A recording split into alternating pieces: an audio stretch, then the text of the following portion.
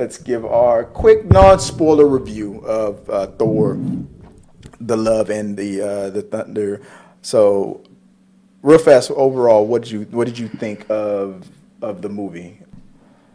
I think it's probably going to stay in that 60, because I think it's going to be a very a little more than half and half. You're going to have those that love it and those that don't. Yeah. Or those that are very in the middle, It seems like it's one of these movies where it's gonna be very divisive. Like the hardcore Marvel, I want everything action. There's only a little bit of that to love for. The Marvel who's open to. I love the fact that Marvel gives us something different every time. Those guys are gonna be like, this was different. I'm trying to say it nicely, but I'm just going to say what he said. I'm going to paraphrase. He said this didn't really feel like a Thor movie. It just felt like if Thor was a TV series, this just felt like a pretty solid episode. Like it just felt like an episode of I felt like there was a lot of spoofs.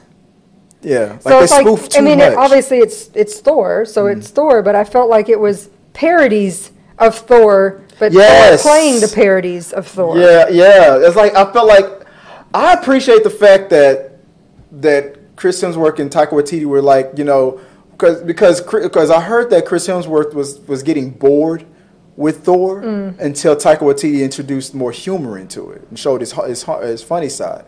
But it was like this time I was like, they were like, you know how they say that even if it fails, if you go out, try to do something so bonkers, go out with a bang. I feel like this one they went for something. they went for something crazy, and this time it worked for.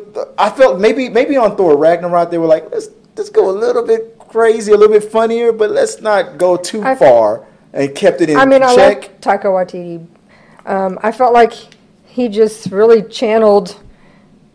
He went too Taika on this. Right, it's like his What We Do in the Shadows and the like Thor. We were talking about this in the car. We felt like Thor Ragnarok is his What We Do in the Shadows. We felt this was his this flag means death. Like it just really went. He went all the way out there with it.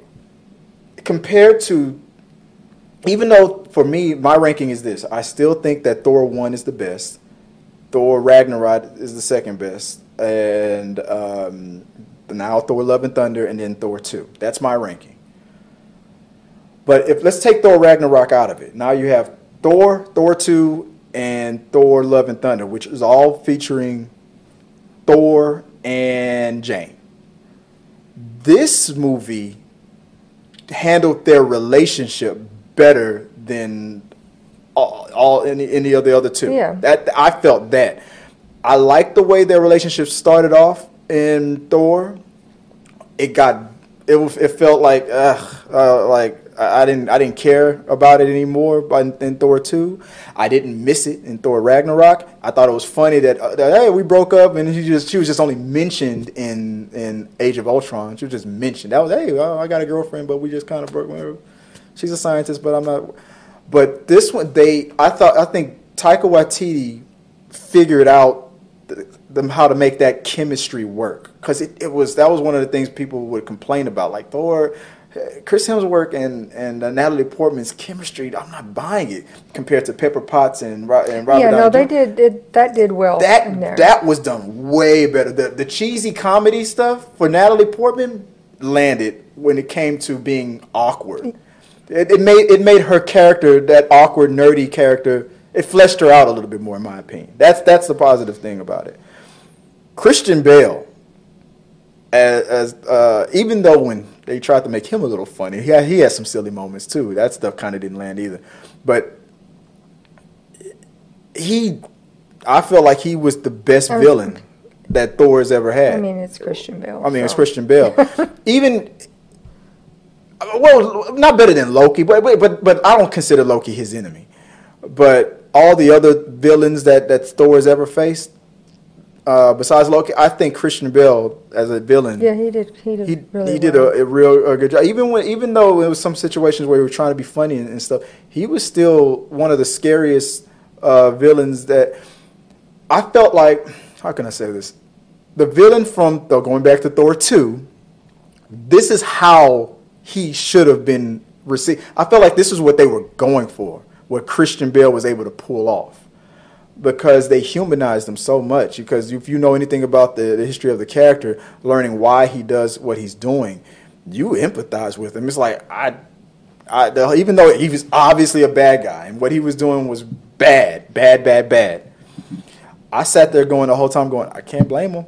I can't say that I wouldn't be doing the exact same thing if I went through exactly what he went through. But I don't know. What about that? What about anything? Yeah, Christian Bale was fantastic, and he definitely made that scary. Yeah. And I liked Natalie Portman in this. I liked her more in this. I liked Valkyrie more in Ragnarok versus this one, but I like Valkyrie and I like. I'm gonna say Valkyrie. What's her name or her real name? The actress. I forgot. But I like Natalie Portman and her. I like them together. They were funny.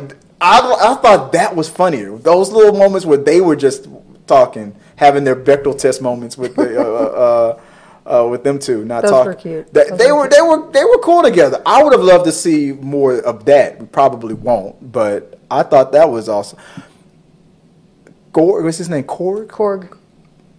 I didn't think he was even necessary in this movie this time. Mm-hmm. And it's like some of it landed and some of it just didn't. A lot of it was very quirky, weird, unusual stuff that you're like. Sometimes it was like, yeah, that's pretty funny, and sometimes it's like, that was funny. It's kind of funny. That was funny the first time. Why did you do it again? I was afraid that when they explain the reasons why Natalie Portman, Jane Foster,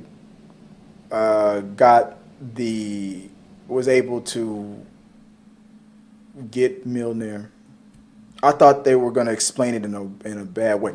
Now, without telling you what happened, they were able to go back and because most of that they had a little flashback moments where they showed their relationship, and this had to have been everything that was pretty much going on between Thor Part 1 and Thor Ragnarok. All their relationship, going through their ups and their downs, leading all the way to when Age of Ultron when they broke up.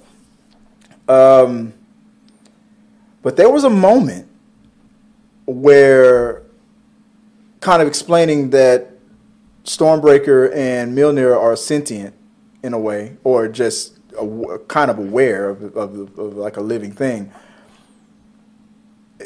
And I don't know if you caught it, where they explain why Mjolnir was now focusing on Jane and considered her worthy. And it was in a way and I noticed it was a callback to when Thor's father, what's the actor's name? Silence of the Lambs. What's his name? I'm doing it again. Anthony Hopkins, yes. when he first enchanted Mjolnir to get Thor to become worthy. When he first put that spell on, and I always considered it a spell. Now I'm looking at it like this movie made me look at it as like it's like a command or a request. Like I didn't look now. At first I was like, he's putting a spell on Mjolnir. Whoever shall be worthy shall be able to lift the hammer of Thor. After this movie, I am now on board with you guys. I am convinced more than Young Avengers is happening. That is too, like after Hawkeye, now, like what did they say? Once, twice is a coincidence, three times is a pattern. The movie overall, how do you feel about where would you rate it, or do you don't? I mean, it's a fun watch. Yeah. It's definitely not something that you went and went, man, that was terrible.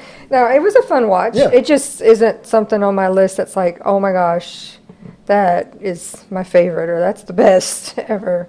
That naked scene, I bet you was like. I noticed something in the trailer. I was like, I saw all the daughters or the women behind Zeus pass out, and I was like, wait, did a couple guys pass out too? And then I saw it. I was like, yeah, okay, that, and this was probably in the trailer too, but. Pay attention to that scene again. And this was in the trailer. But not only did the women that were with Zeus pass out, not only did a couple of guys oh man, that's some candy.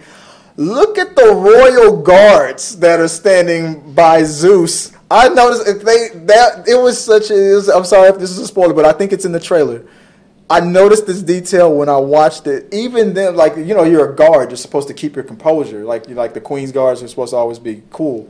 But even they, and I thought they were going to drop, and they didn't. They didn't drop, but I even saw the guard like, he wobbled.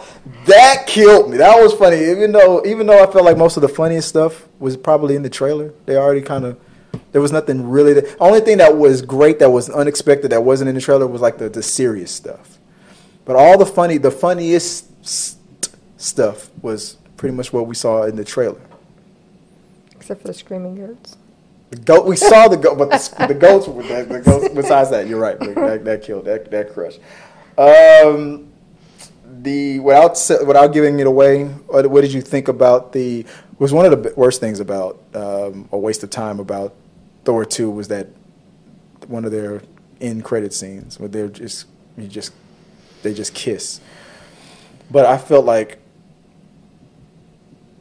there's two end credit scenes, mm-hmm. and one of them is to push things forward. I feel like this is probably like how I feel about Eternals. Once more things get introduced, and the whole big maybe my theory about the Young Avengers. Once we get more further down the road for Phase 4 to Phase 5, we're then going to look back probably at Thor: Love and Thunder and go, because they're probably going to pull a lot of things from this movie. It's going to affect things moving forward. It's going to go, yeah, that was brilliant. Because I feel like that about Age of Ultron. Because once we got WandaVision, then leading it to Doctor Strange 2 and all that stuff, there's a lot of things that happened with Age of Ultron, which was considered one of the weakest Avengers movies, where people went back and went, no, that was actually perfect, because we just needed some time away from it, and we needed more things, the bigger picture to come into play. And hopefully that's what we're going to feel. But as of right now, I'm like, it's okay. It's okay. It's just okay. Better than Thor 2. But not better than Thor Ragnarok. And I rank the only reason why I think Thor Ragnarok may be a better movie. Thor was such a surprise. I expected that to be a flop, but that was such a surprise movie. It still ranks the best out of the Thor for me because of how much of a surprise it was, of how good it was. So with Thor Ragnarok, I expected it to be good. And all that stuff. So I'll always have Thor 2 as second place behind Thor 1.